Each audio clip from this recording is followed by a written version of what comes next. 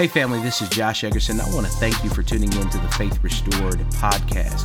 Faith Restored is a local church with a global mission to reach the lost and teach the found. And it's our hope that the word you're about to hear today encourages you, inspires you, and builds your faith. If you'd like to learn more about Faith Restored, you can visit us on our website at faithrestored.church. Now let's go live into this week's message. Turn to 2 Corinthians chapter 4. 2 Corinthians chapter 4.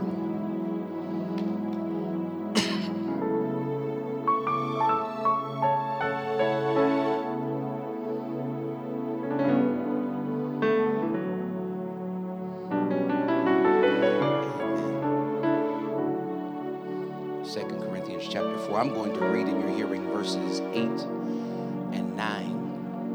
I'm going to be reading from the New American Standard Bible. If you have it, won't you say, I've got it? Amen. If you don't have it, we've got it for you. It's on the screen in front of you. Hear the word of the Lord. It is the Apostle Paul talking to the Corinthian church when he says, we are afflicted in every way, but not crushed. Perplexed, but not despairing. Persecuted, but not forsaken. Struck down, but not destroyed. We are afflicted in every way, but not crushed. Perplexed, but not despairing. Persecuted, but not forsaken. We are struck down. Somebody say struck down, but not destroyed. Amen. You may be seated in the presence of our God. I want to preach for a little while using as a subject, Still I Rise. Amen. Still I rise. We are struck down, but not destroyed. Father, thank you for this time. Help us now. In Jesus' name, amen. Still I rise. You may write me down in history with your bitter, twisted lies. You may tread me in the very dirt, but still, like dust, I rise. These are the immortal words of the prolific poet, Dr. Maya Angelou, who in 1978 put pen to paper to proclaim to the world that it did not matter what she went through. She would not allow the struggles of this life to keep her from rising above. No matter how difficult life became, no matter how much a racist and sexist society tried to inhibit her progress, no matter what struggles she had to overcome, this phenomenal woman who at one point was a fry cook, a prostitute, a teenage mother, and a nightclub dancer, decided that she would never allow the adversity of her life to confine or to define her. But she declared that in spite of it all, she would rise above. You may shoot me with your words.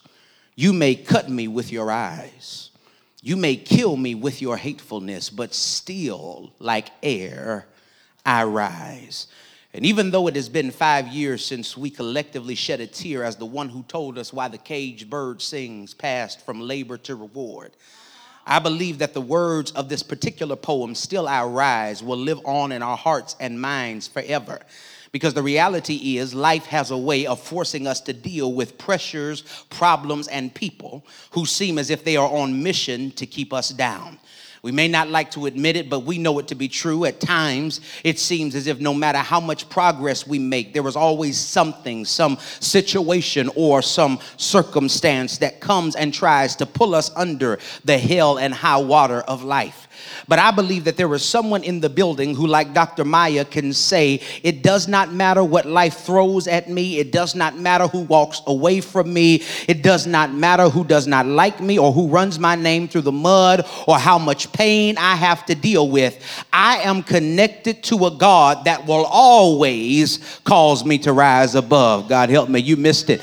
You are connected in spite of your problems, in spite of your pain, in spite of your trial and tribulation. You are connected to a God that always causes you to triumph. As a matter of fact, let's be honest, fall has come and kids are back in school and we're almost in the home stretch of this most recent revolution around the sun. But if we would be honest, we would have to admit that 2019 has already been a crazy year. There have been coworkers on your job who have conspired to get you fired. You have already had to fight through the same kind of family drama that you declared at the end of 2018 that you would not carry into the new year. You've had to deal with challenges in your money and your finances and issues in your relationships. Your plans are not working out the way you hope. But if you are able to roll out of the bed and make it into church this morning, then you need to shout, because that is a sign that God is not through with you yet. God help me. See, some of us can't shout over the cars we drive. We can't even shout over the money in our bank accounts. We shout because we thought we were going to die in our sleep, but our eyes came open in the morning. And because our eyes came open in the morning, that was a sign from the Lord that he is not through with us yet. And the reality is the devil has thrown everything he could at you. He's done everything he could to get you to check out on life, to make you give up on God, to frustrate you into hitting the eject button on your purpose. But somehow and some way, God has not allowed you, beloved, to be consumed by the chaos that is around you. He has allowed you to make a comeback from the calamity that everyone was betting would take you out. As a matter of fact, you should be able to look back over your life and see all of the things that God has brought you out of and celebrate, because after all the hell you've had to handle, you didn't stay down, but you bounced back. Who am I preaching to in the church this morning? There's somebody in here that shouts, not because you didn't have to go through anything, but because when life knocked you down, God put something on the inside of you that allowed you to come back. And you didn't just come back any kind of way. You came back swinging. Is there anybody here that can say, I came back with a fight in me? I came back with a praise in me. I came back with worship in me. Devil, you knocked me down, but I bounced back. And not only did you bounce back, but you need to learn how to praise God, because you don't even look like you've been through as much as you've been through. God help me. Do me a favor now. Help me preach and touch your neighbor and say, neighbor, if you only knew what God has delivered me from. I know I don't look like everything that I've gone through. I know I don't look like everything that I've been through. I know that you can't see the scars on the outside from all of the pain and the heartbreak and the heartache and the disappointment. But if you only knew what God had to snatch me out of, you wouldn't be looking at me like I'm crazy when I'm laying on the floor screaming. You would be praising God. Yeah. So then, this is why I love this passage in 2 Corinthians. I've got to move. This is why I love this passage, because Paul the apostle, that talented tent maker from Tarsus, much like Dr. Maya Angelou, over the course of his life has found himself, beloved, the victim of unfortunate events in his life. Paul has had to deal with challenges and changes in his life that did not make any sense. As a matter of fact, Paul has suffered and struggled so badly while serving the Lord that a group of false teachers in Corinth were questioning his authority as an apostle of the Lord Jesus Christ. They were not able to argue against the theology that Paul presented in 1 Corinthians. And whenever an enemy can't defeat your argument, beloved, you got to know that they'll always attempt to assassinate your character. So these false teachers and critics in Corinth attempted to use Paul's suffering as a reason that his argument could not be trusted, simply stating that if Paul was a true apostle, then there was no way that God would allow him to struggle the way that he was struggling. The critics in Corinth said that if God was really with Paul, then he would not have been locked up in jail as many times as he's been locked up, that he wouldn't have been beaten as much as he had been beaten, that he wouldn't have been shipwrecked and snake bitten. But Paul responds to the argument of his critics by explaining to them, hear me now, that the true Christian's life is not a life that is devoid of trouble, but rather it is a life that is exemplified by our ability to go through trouble and survive. Paul presents the argument that if you are really connected to God, it doesn't mean that you won't encounter hard times, but it does mean that when you go through trouble, your trouble will not be able to keep you down forever. You might have days when you feel overwhelmed by your adversity, but if you are connected to God, you will not slip into the depths of despair, but just like Dr. Maya Angelou, you will rise. And somebody in the building needs to shout, not because life has never knocked you down, but you need to shout because when life did, God gave you the strength to get back up. I know it sounds familiar. I know it feels like I said that already, but I want you to get the point of this sermon. You got to learn how to shout, not because your life has allowed you to float by, as the poet said, on flowery beds of ease, but you got to learn how to shout because when rain fell in your life, God didn't let the rain wash away your hope and your dream. God didn't let the rain wipe you off the face of the map. Is there anybody here who can say, I ain't never lived in New Orleans, but I've dealt with Hurricane Katrina in my personal life, dealt with storms in my money, storms in my mind, storms in my marriage, storms in every area of my life, but somehow or another I was able to get back up again.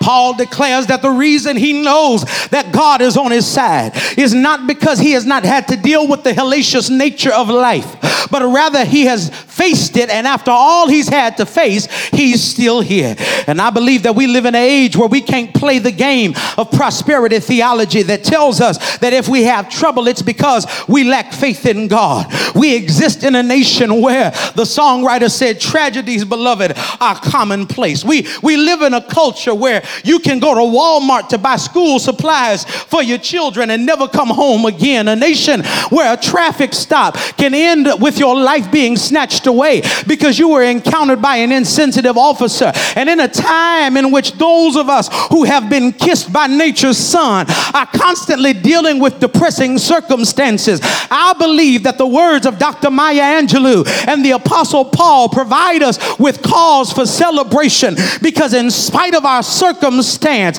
the message of both the poet and the apostle can be summarized in 4 words: we are still here. God help me. God's hand is on us, and because the hand of the Lord is on us, we are able to live then in 2 realities. God help me. The first reality is God has kept his people. God help me. Oh God, I wish y'all would help me preach. God has kept his people. No matter how frustrating my life might appear, beloved, if I am a child of God, I have to know that the only reason I made it out of situations that other people did not survive is because I am a product of the keeping power of Almighty God. I am here, hear me now, not because I have been good, but I am here because I've been kept. God help me. You missed your shouting point. I'm here. God help me. Not because I've been good, but I'm here because I've been kept. Touch your neighbor real quick and tell them, don't touch them too hard, because they might shout if they really feel this thing in their spirit, but just nudge them a little bit and tell them I've been kept. God help me. Oh God, tell them he kept me. God, you're wondering how I made it, why I'm not broke, why I haven't lost my mind, why I haven't given up on life and thrown in the towel. The reason why I'm still here is because he kept me, even when I didn't want to be kept, even when I wanted to walk away, even when I made up my mind to be trifling and stupid and crazy and messy. God kept me. Yeah, God has kept his people, but not only has God kept his people, but the second reality I live in is not only has God kept his people, but God will keep his people. God help me. Oh, God, he kept you. God help me. That's past tense. But he will keep you. God help me. Oh, God. And I know, even though we know that God has kept us in the past, there is something about our human nature and our sinful existence that tries to make us believe that God is done with us, that God has taken us as far as he's going to take us, and now for some reason he's left us on our own. But we've got to understand that the character of God will never allow God to abandon his children. God is not an absentee father. God don't need CPS to track him down or for the court to get him to pay his child support. God is a present father, and if God has kept you, then God will keep you. As a matter of fact, some of you are in the house today not because God has kept you, but because he's keeping you right now. Lord help me, I feel like preaching. Is there anybody here who knows that he's keeping you right now? That the reason why you are here, the reason why you haven't lost it, the reason why you were able to drive up on the parking lot of the church and get out, even wiping out tears from your eyes and lift your hands in worship when your arms are sore because you've been fighting in the mirror, wondering whether or not you're going to make it. The reason why you're here is because he's keeping you right now. And not only is he keeping you right now, the prophetic word of the Lord over your life is that he has kept you, he is keeping you, and he will carry you through.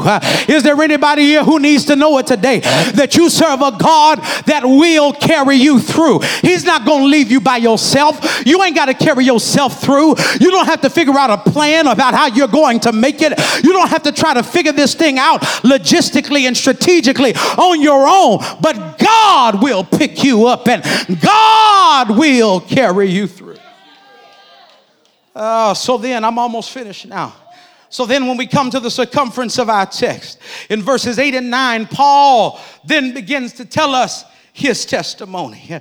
Paul says, look, you're accusing me of being an invalid and unauthorized apostle. You're accusing me of doing what a whole bunch of these other preachers do, making themselves apostles when they really have no authentic calling and succession. You're accusing me of being a jackleg, but not because I'm not gifted, not because I don't have results, not because I don't have oil on my life. You're accusing me of not being valid because I've suffered. And so Paul says, it is true that I've had to suffer. It's true that I've had to deal with hardships that have made others lose heart. But he declares that he will not lose heart, that he will not shrink back, and he will not be defeated, but rather he will rise and meet the adversity of life head on, because he understands that he has a God that is unwaveringly committed to seeing him through the storms of life.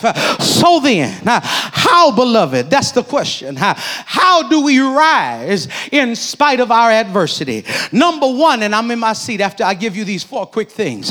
Number one, the way we rise above our adversity is by understanding that I am hurting, but my hurt won't make me surrender my hope. God help me. Let me say it again, because that got good down in the city of my soul. I am hurting. God help me here. But my hurt won't make me surrender my hope. God help me. I know you think I'm making it up, but I brought a witness from the text. Paul says we are afflicted in every way, but we are not crushed. We are afflicted in every way, but we are not crushed. Paul is saying that even though he has been tested and tried in every way imaginable, he's saying even though he's going through hell, in spite of what he's going through, the pain of his life has not resulted in the crushing of his spirit. Paul says, in other words, I've still got hope. God help me. And his hope is that in spite of the different things that the devil has thrown at him, he still believes that God has a plan for his life. And that's somebody's testimony in the building. Your life has been turned upside down by my trouble. But in spite of it, you still show up to church and worship and pray and serve and give, because deep down on the inside, I've still got hope. Is there anybody here that can say, that's my testimony? I've still got hope. I'm tired of being single and lonely, but I've still got hope. I'm tired of my bank account balance being this low and my credit score dropping, but I've still got hope. I'm tired of looking for the right job and having to work for a person that I don't like and doing something I wish I wasn't doing, but I've still got hope. And is there anybody here who can say, in spite of what I've gone through, I still believe God? Yeah, Paul says, I got to quit. Paul says, I'm hurting, but my hurt won't make me surrender my hope. We are afflicted in every way, but not crushed. But not only that, Paul says, the way I'm able to rise above my adversity is by understanding that I face confusion, but my confusion has not driven me crazy. Okay, let me say that again.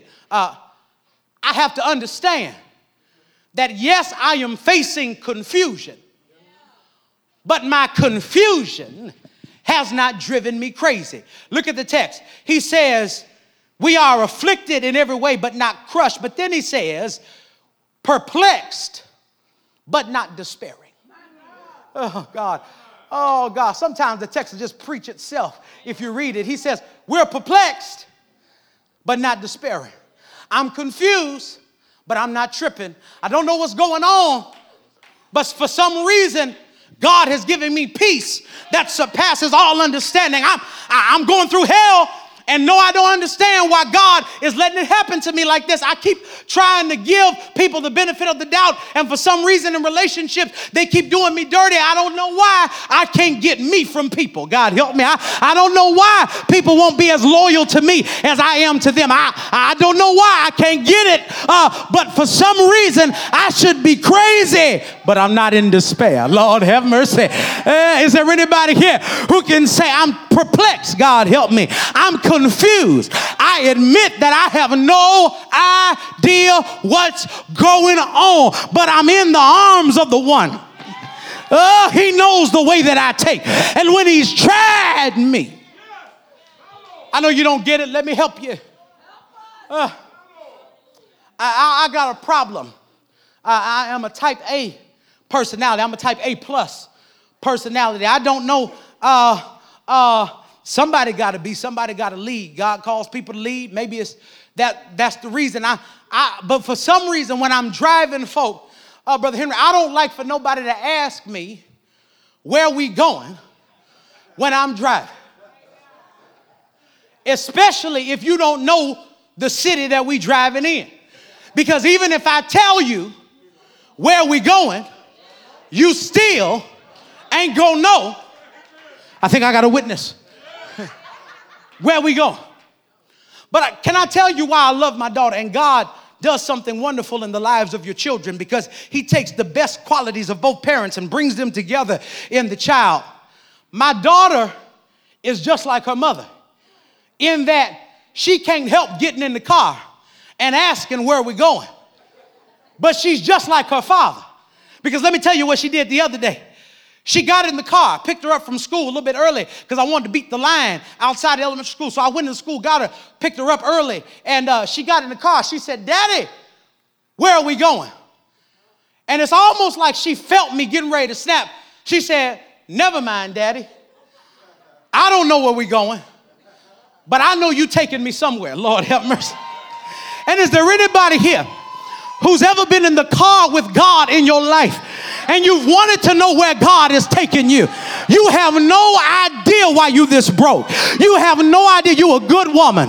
You a good man. You have no idea why you still single. You have no idea why that business hasn't taken off the ground. You're more educated and gifted and anointed than everybody else on your job. And you want to ask God, Lord, where are we going? But if you're in the car, just trust he's taking you somewhere. God help me. Oh, Lord, sooner or later, you're going to end up in the right place. Sooner or later, you're going to end up at his desired destination. This is what he told the children of Israel in Jeremiah chapter 29, verse 11. I know the thoughts, Lord have mercy, that I think towards you, thoughts of peace and not of evil, to give you a future and an expected end. There is a predetermined destination at the end of your pain. As a matter of fact, Paul got a hold to that thing in Romans 8 and 18 and said, I reckon that the sufferings of this present time are not worthy to be compared with the glory that's about to be revealed in us. Is there anybody here that can say, I'm not going to allow the bumps in the road to allow me to forget the fact that God is taking me to a destination that's greater than I am right now? So then Paul says, God help me, I feel like it. Paul says, I'm hurting, but my hurt won't make me surrender my hope. He says, I face confusion, but my confusion has not driven me crazy. But then thirdly, Paul says, my life is rough, but I serve a God who is with me in the rough places. Lord, help me. He says, we are afflicted. Is your Bible still open? He says, we are afflicted in every way, but not crushed. Persecuted, but not despairing. Or perplexed, but not despairing. Then verse 9 says, persecuted, but not forsaken. God help me. Oh God, Paul says, look here, I'm dealing with persecution from every possible angle. Not only do I have to deal with persecution from the Roman government and from Jews outside of the church, but I've also got to be the target of persecution from within the church. God help me. Paul says the world hates him. Church people are talking about him. The devil wants to kill him. But in spite of all of the persecution Paul faces every day, Paul finds peace in the fact that no matter how severe the circumstances of his life might be, God has been with him every step of the way. And this is the difference between the mature and the immature believer. Immature believers can only praise God for what he's pulled you out of. God help me. But mature believers, real praisers, can shout over what God left you in, but he walked with you through. God help me. Oh God, who am I preaching to on a Sunday morning? Is there anybody here who can testify he left me in it, but he walked with me? God help me. And sometimes the pain and the pressure is beneficial for my development. I don't need God to take me out. I just need him to hold my hand while I'm in it. Okay, I thought I'd have a witness right there, but don't trip, I brought one of my own. My mother was taking my niece Hattie to get her shots. God help me. Now Hattie at the time was only 5 or 6 years old. She had some shots that she had to get. Oh God. And because my mother is not 5, she's older than that. She's already gotten the shots. God help me. That Hattie needs to get. Now my mom understood that she could not deliver my beloved niece Hattie from the shots because the pain that she was going to endure was beneficial for the building up of her immune system. What she was going to get on the table, God help me, was going to help her in life. God help me. And so what my mama did, my mom, instead of taking Hattie out of the doctor's office, what my mother did was something crazy. My mom got up on the table with Hattie and held her hand and began to sing a song of praise to Hattie. And while she was singing, the doctor came and gave Hattie the shot. But Hattie did not cry nor flinch because somebody bigger than her was holding her hand while she went through the pain. Come here, let me preach to you for a little while. God told me to tell you that there were some things in your life that are painful but are necessary for your next level. So I can't pull you out of it. I've got to let you go through it. But I I'm going to sit on the table with you. I'm going to hold your hand. That's why grandmama said, and he walks with me, and he talks with me, and he tells me that I'm his own, and the joy we share as we tarry there, none other has ever known. Is there anybody here who's glad that he's walking with you? That when you feel lonely, he's talking with you. That when you feel like you don't belong anywhere, like you're a misfit and a raven and outside of the household of God, he tells you that you're his own. Yeah. My life is rough, but God is with me in the rough places, in the places where other folk have left me by myself. I am comforted by the omnipresence of a holy God. When other people have left me alone, when other people have forsaken me, I serve a God that does not abandon me in the rough places of life. But I serve a God that will walk with me. Yeah. Let me give you one more and I'm done, I promise. So then, Paul tells us that I'm hurting, but my hurt is not going to make me surrender my hope. He says, I'm confused, but thank God, my confusion hasn't driven me crazy. He says, yes, my life might get rough, but I have a God that is committed to walk with me in the rough places. Can I give you the last one? I promise I'm done. The last thing Paul says is that I may be down, but even though I'm down, I'm not done. God help me. Look at what he says, and I promise I'm in my seat. He says, we are afflicted in every way, but not crushed. We are perplexed, but not despairing. We are persecuted, but not forsaken. But then he says, we are struck down. But even though I'm down on the ground, even though I've been knocked off my feet, he says, I'm struck down, but I'm not finished. Because although I'm on the ground, I'm down, but I'm not destroyed. Lord, have mercy. Paul says this, and I'm done. He says, all of the struggles of ministry have in fact at times knocked me down. Paul says, I'm not under some delusion. Okay? The trials of ministry have knocked me off my feet. But he declares that even though trouble may have succeeded in knocking him down, they have never been able to succeed in taking him out. Somehow, no matter what he faces, he's able to get back up again. And can I tell you, beloved, the reason why the devil hates you, God help me, the reason why the devil can't stand you, the reason why that nefarious nemesis called Lucifer cannot stand your guts, it's not because of your praise. It's not because of how much you give. It's not even because your dance is so well put together. The reason why Satan can't stand you is because he keeps knocking you down. But even though God may allow you to be down, God will never allow you to be done. God help me. Do me a favor now. Tell somebody, I keep on coming back. Lord, help me. I keep on coming back. I keep on coming back. No matter what happens, the devil might knock me down, but no matter what happens, I don't stay there on the ground. I might be down, but I am not done. God, help me. Oh, God, is there anybody here who's not too proud to admit that the circumstances and the cares of life have knocked you off your feet and you were down on the ground, but when the devil looked down and said, are you going to give up?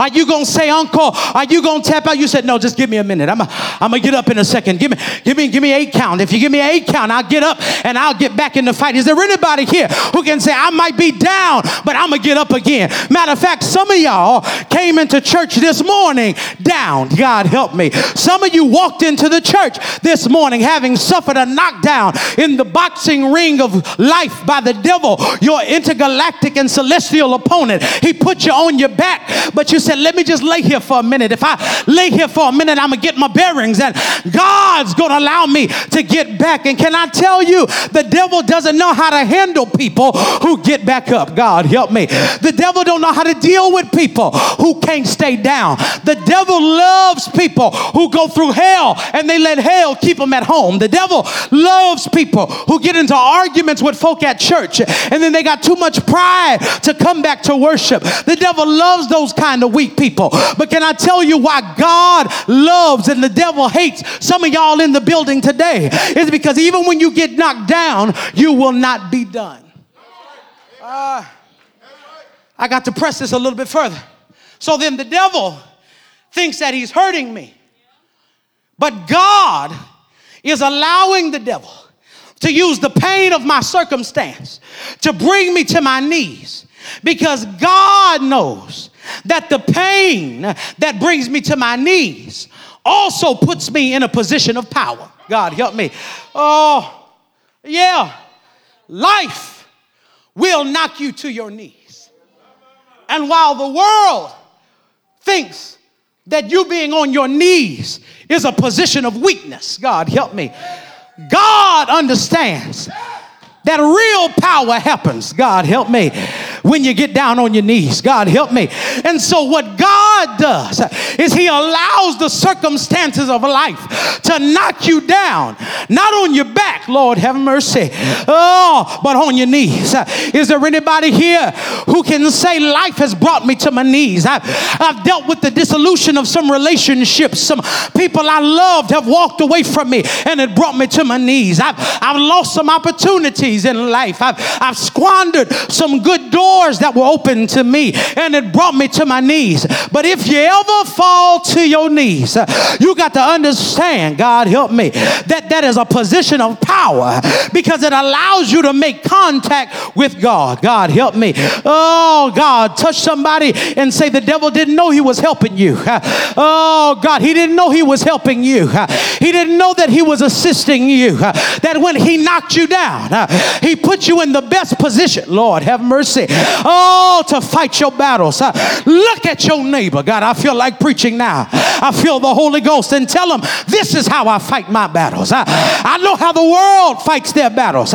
Donald Trump might fight his on Twitter. The Senate might fight theirs at the State House. The gang members might fight theirs in the streets. And the Ku Klux Klan might fight theirs by burning crosses. But when I hit my knees, this is how I fight my battles. And the Lord said that if my people who are called by my name would humble themselves and pray, seek my face and turn from their wicked ways, then I'll hear from heaven. I'll forgive their sin and I will heal their land. Is there anybody here who can hit their knees in the midnight hour and say, this is how I'm fighting? But not only does prayer take place on my knees, God help me, but I told you last week about a Greek word called proskunuo, God help me, which then teaches us, it is where we get the English word prostrate or to lay out. But prostration first happens when you get down on your knees. God help me. Oh God. So Satan knocks me to my knees and he gives me the ability to pray. God help me. But then he also knocks me to my knees and opens up the privilege of worship. God help me. So then God is using Satan to push me to a place, God help me, oh God, where I'm able to fall out to God in worship. Oh God, let me argue the text a little bit. Let me argue this claim for a moment. Now, why is it important? Why is it important that Satan pushes me then into worship? Why is it important that he pushes me into worship? It is not because of your singing. It is not because of your dancing. It is not because of the musical melody that you make before God in corporate worship. All of those things are wonderful. And let me encourage some of you, you need to stop missing praise and worship and showing up in time for the sermon, because sermon is something that God gives to you. you, but worship is something you give to him. Stop being a consumer and showing up just in time for the sermon. But when Michael Holloway starts singing at 9:04, you need to give God something so that God can give something back to you. You need to be able to worship him. But then why?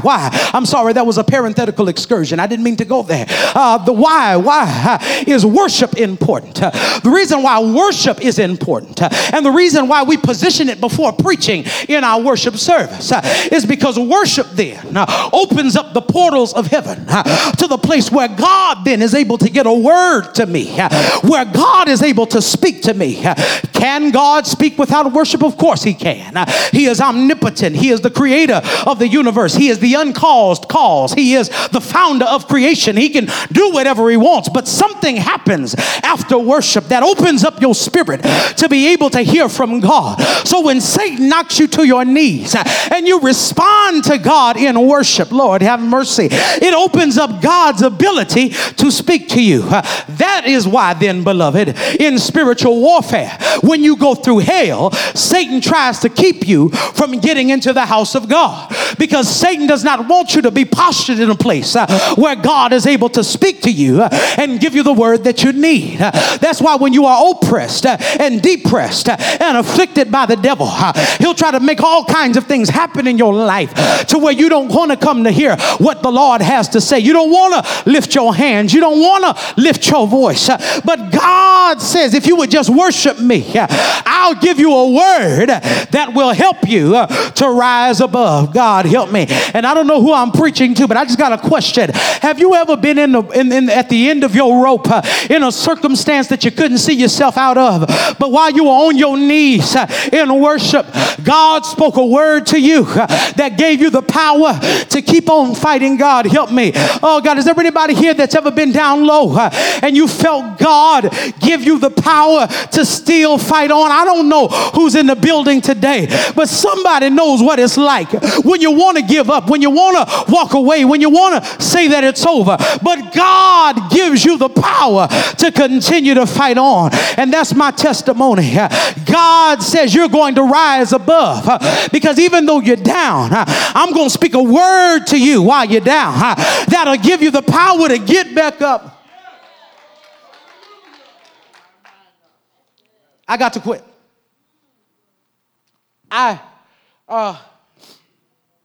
remember there were not too many toys that my parents got me, because I wasn't really a toy kind of kid. I like stuff like food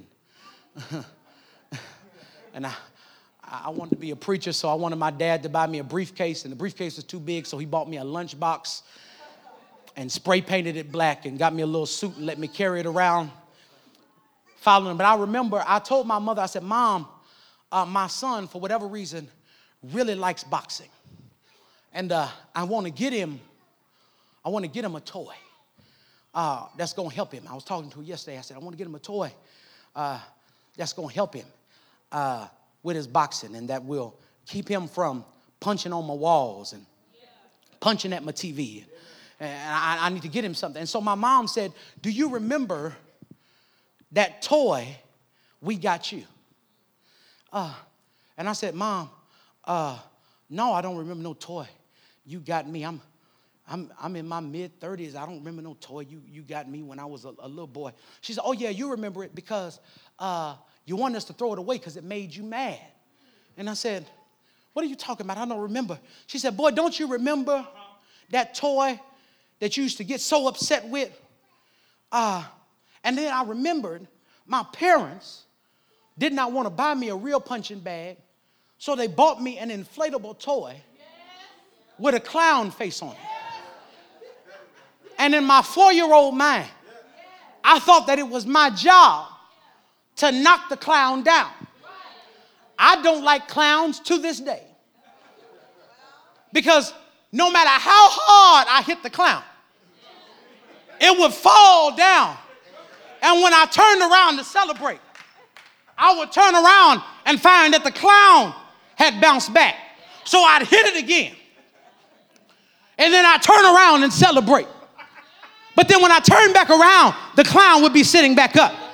So I got wise. I said, I'm going to sit on the clown and I'm going to punch him and tried to keep him down. But when I got off of him, he still came back. And I said, Mom, that thing bothered me because I thought it was my job to knock the clown down. And she said, yeah, but you didn't realize that although it was your job to knock the clown down, the one who created the clown put a weight in the bottom that caused him to bounce back. And the harder you hit the clown, the faster it bounced back. The more you punch the clown, the more it bounced back. And is there anybody here who can say, I'll bounce back? Lord, have mercy, because I'm weighted on the bottom. God, help me. God has put something down on the inside of me that causes me to bounce back in the time of trouble. Is there anybody here who can say, I'm going to bounce back? God, still I'll rise. God, help me. Is there anybody here? Lord, help me. I didn't want to do all of this today, but is there anybody here in the building today? Joe, turn that organ up. I feel like preaching. I said, is there anybody here in the building today who can testify and say that there's a weight down on the inside of me that will allow me to bounce back from the troubles of life?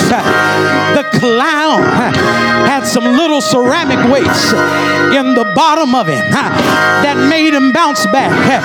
But can I tell you what you have down in the bottom of you? You've got a word from the Lord that will cause you to bounce back. Maya Angelou said, still I rise. Paul said, I'm pressed but not crushed, perplexed but not in despair, persecuted but not forsaken. I'm cast down but I'm not destroyed. Is there anybody here who can say, I got a word, yes sir, down on the inside of me that will keep me in the midst of the storm? You might not like Paul, you might not like Dr. Meyer, but David said, I've been young and now I'm old, but never, yes sir, ain't God all right? Have I seen the righteous forsaken or his seed begging bread? That sweet psalmist of Israel said, weeping may endure for a night, but joy comes in the morning. Grab your neighbor's hand and say, neighbor, I've got a word down on the inside that keeps me in the midst of the storm. He'll never leave you or forsake you. So still I rise.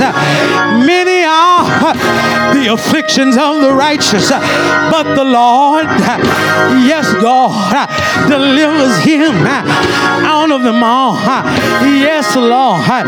Is there anybody here that knows if you call him, he'll answer you and show you great and mighty things that you know it's not? Ain't God all right? Do I have? I said, do I have? Do I have? I said, do I have a witness in the building that knows he'll give you peace? Yes, Lord, in the midst of your storm. Is there anybody here that's glad when life knocks you down? God will give you a word that will pick you up out of your low place. I feel like preaching now. Yes, Lord. I wish I had a voice mic so I could say it like I feel it in my heart. But I heard the songwriter say, when peace like a river attended my way, when sorrow like sea billows roll, whatever,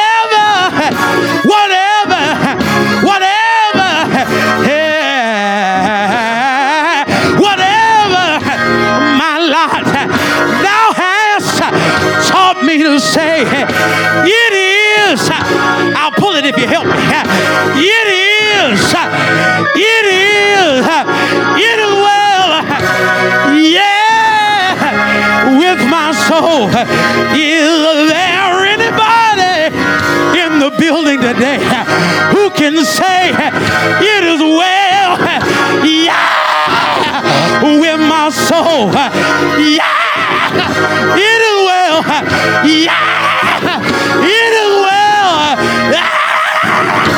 It is well with my soul. Grab your neighbor. Say, be not dismayed, whatever betide. God will take care of you beneath his